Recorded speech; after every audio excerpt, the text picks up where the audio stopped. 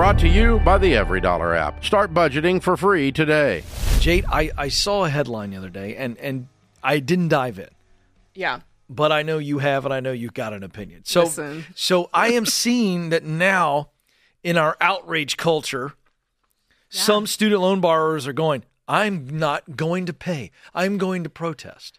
Wow. Now, it's one thing to protest in the streets over a political candidate. I'm all for that. Or some civil society problem. But this is not that. This is you borrowed the money, and now, am I hearing this right? Am I reading the headline right? Yeah. I mean, What? I think, listen, that's my take on it as well. Some student loan borrowers are refusing to pay out of protest.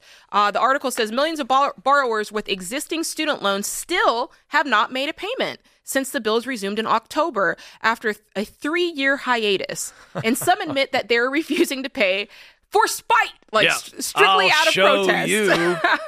In an Intelligent.com survey conducted this month, 1,000 federal student loan borrowers, 25% of those people said that they had not made any payments at all. And 9% of that 25% said that they were holding off on paying their bills intentionally in an effort to pressure the government into canceling their debt. That's going to work. Oh, man. 44% said they believe their protests will lead to cancellation of some federal student loan debt. Wow. And 28% think that it is likely that this boycott will convince the government to cancel all student loan debt. That's like me believing if I commit to leg day that I'll be able to dunk a basketball. Listen. It's not going to happen. Ken Coleman. I don't have the fast twitch.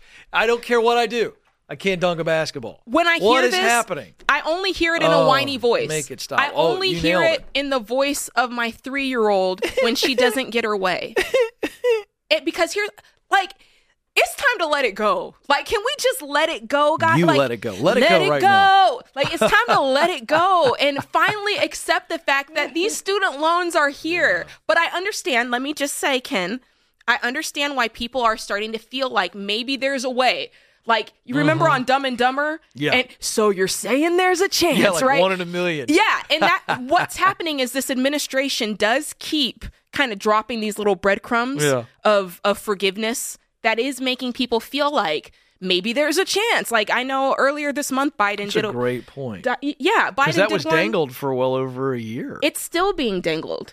Biden just did another one that says that they're going to forgive people who have $12,000 or less of student loans. That's the headline, but the underlying part says, and they've been paying for 10 years already. I'm like, if you have $12,000 of student loans and you have not, it's taken you over 10 years and you still haven't paid them off, there's something wrong with you, not the government at that point. Just throwing that out there because you can do that with Instacart. Yeah. You can pay off a $12,000 student loan in 1 year with Instacart. So you got to show me how to set up an Instacart on the commercial break. Listen. I hear a lot about it. The problem is people are thinking to themselves, I can get away with just not paying my student loan. If I don't want to pay it, I'm just not going to pay it. I think I'm going to try this with my taxes this year. I'm going to tell my accountant that I'm protesting in hopes that the IRS will see the error of their ways. I think it's that ridiculous. I think it's the same level of ridiculousness. But this is the perfect situation where we apply that adage of it's drinking poison and expecting the other person to die. Because the government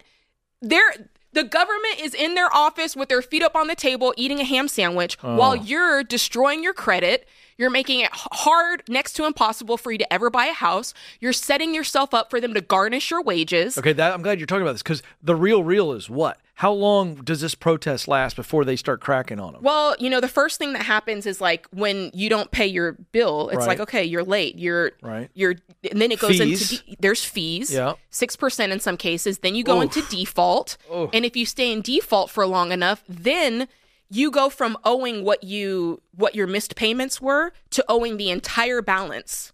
Right up front. It escalates very quickly. And what happens there is when that takes place, it's all right, you're not going to be able to ever qualify. Not that I think that you need to, but you take yourself out of the running to ever qualify for any payments, forbearance, deferment ever again. Because you've poo-pooed on it and said, you've basically given the government the finger. And so at that point, you've truly screwed yourselves in many ways. Yeah. And I'm like, can you imagine you go to work and you don't even get your paycheck because they're able to garnish a certain percentage of your paycheck? That's what people don't realize. Yeah, they can take they can hold your passport. You know what? And while you're protesting, they can do those things to you. And the thing is, you think that these people are losing sleep over this in the government? No. They don't care about that. They don't care about you. In fact, they make you a poster child. Yes. For vengeance. Listen. I'm telling you, there's nothing. You know that old phrase? How's it go? It's nothing like a scorned woman. What's that? I messed that up. It's something along the lines. Something about a woman scorned? A woman scorned. Let me tell you what's worse than a scorned woman. A scorned bureaucrat. Oh, gosh. I'm telling you, you take a DC insider, they're all about regulation, you hack them off, that's it. They're coming for you. I promise you right now. Listen. There is no protest. There's no it's over. It's like I just need people to understand it's over. And I do want to appeal to some folks because I get it. People feel cheated, Ken, and they feel lied to. They feel lied to, and they feel like they're owed something. And I totally get that. Like anybody who's had student loans feels that. You feel like, hey, I did what my parents told me. I did what everybody told me, and now here I am. I shouldn't have to deal with this alone. And I just want to remind you that you can't blame your way to a better life. You have to start working and pushing your way out of that, because otherwise you're just going to stay there. You're going to get resentful. You just become faded glory. I like that. I got a question for you. It's like when you were good at high school basketball. Like you were good at basketball in middle school. I was. And you keep reliving it and keep replaying. It's like, let it go, man. Yeah, really. Like right now you're a why loser I shouldn't now. Be playing pickup. That's exactly why I don't play pickup at Lifetime. Yeah. Because the glory days are so far gone that I can't even remember them. All right, now I have a question for you. Okay, because I think you make a very good point that these people feel lied to, and okay, but how should those people feel that way when you got people like me and my wife who paid off our student loans? And let me give you one other demographic. Mm-hmm. The youngsters that are signing up for student loans as we speak. Well, everybody feels like they're the exception, Ken, and I get that. Some people are like, listen, I signed for my loans. I know I signed for my loans. I knew it was going to be $60,000, and I understood. Other folks feel like, listen, my parents signed for these loans. I never really understood. Some people feel like they were never taught how interest works when they were 18. There are true and valid reasons to feel cheated, and I never want to take that away. But the fact of the matter is, you may never get that apology. You may never get somebody giving you what they owe you. That is just a tough and hard reality of life. And then you have to look back on yourself and go, okay, what am I going to do about it? Am I going to wait for somebody to take responsibility in my life, for my life? Or am I just going to go, you know what? You screwed me. That wasn't right, but I'm going to go ahead and clean up my life because I'm not waiting around for the likes of you, government, to do what I can do myself. And that's really just the attitude that I want people to take on for themselves. All right. And we know that it can be done. Like, we see it every day. I gave you the shot. You did a great job. I'm going to be a little bit angrier about it. All right. I'm tired of the fairness doctrine. I'm tired of the fair crap. Let me tell you why.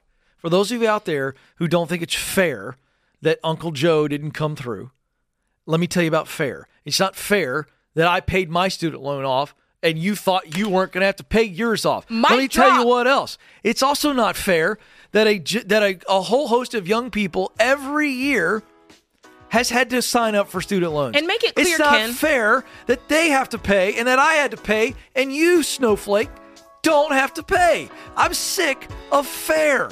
Life isn't fair. Life is hard. Life sucks. Life can be great on the other side of hard and suck. You know how I know? Because I've had it hard and I've had the suck. Come on, Ken. And my life is great right now. Around the world and back. So I'm tired of fair. Life isn't fair, you little snowflake. Get inside or you're going to melt. Create your free EveryDollar budget today, the simplest way to budget for your life.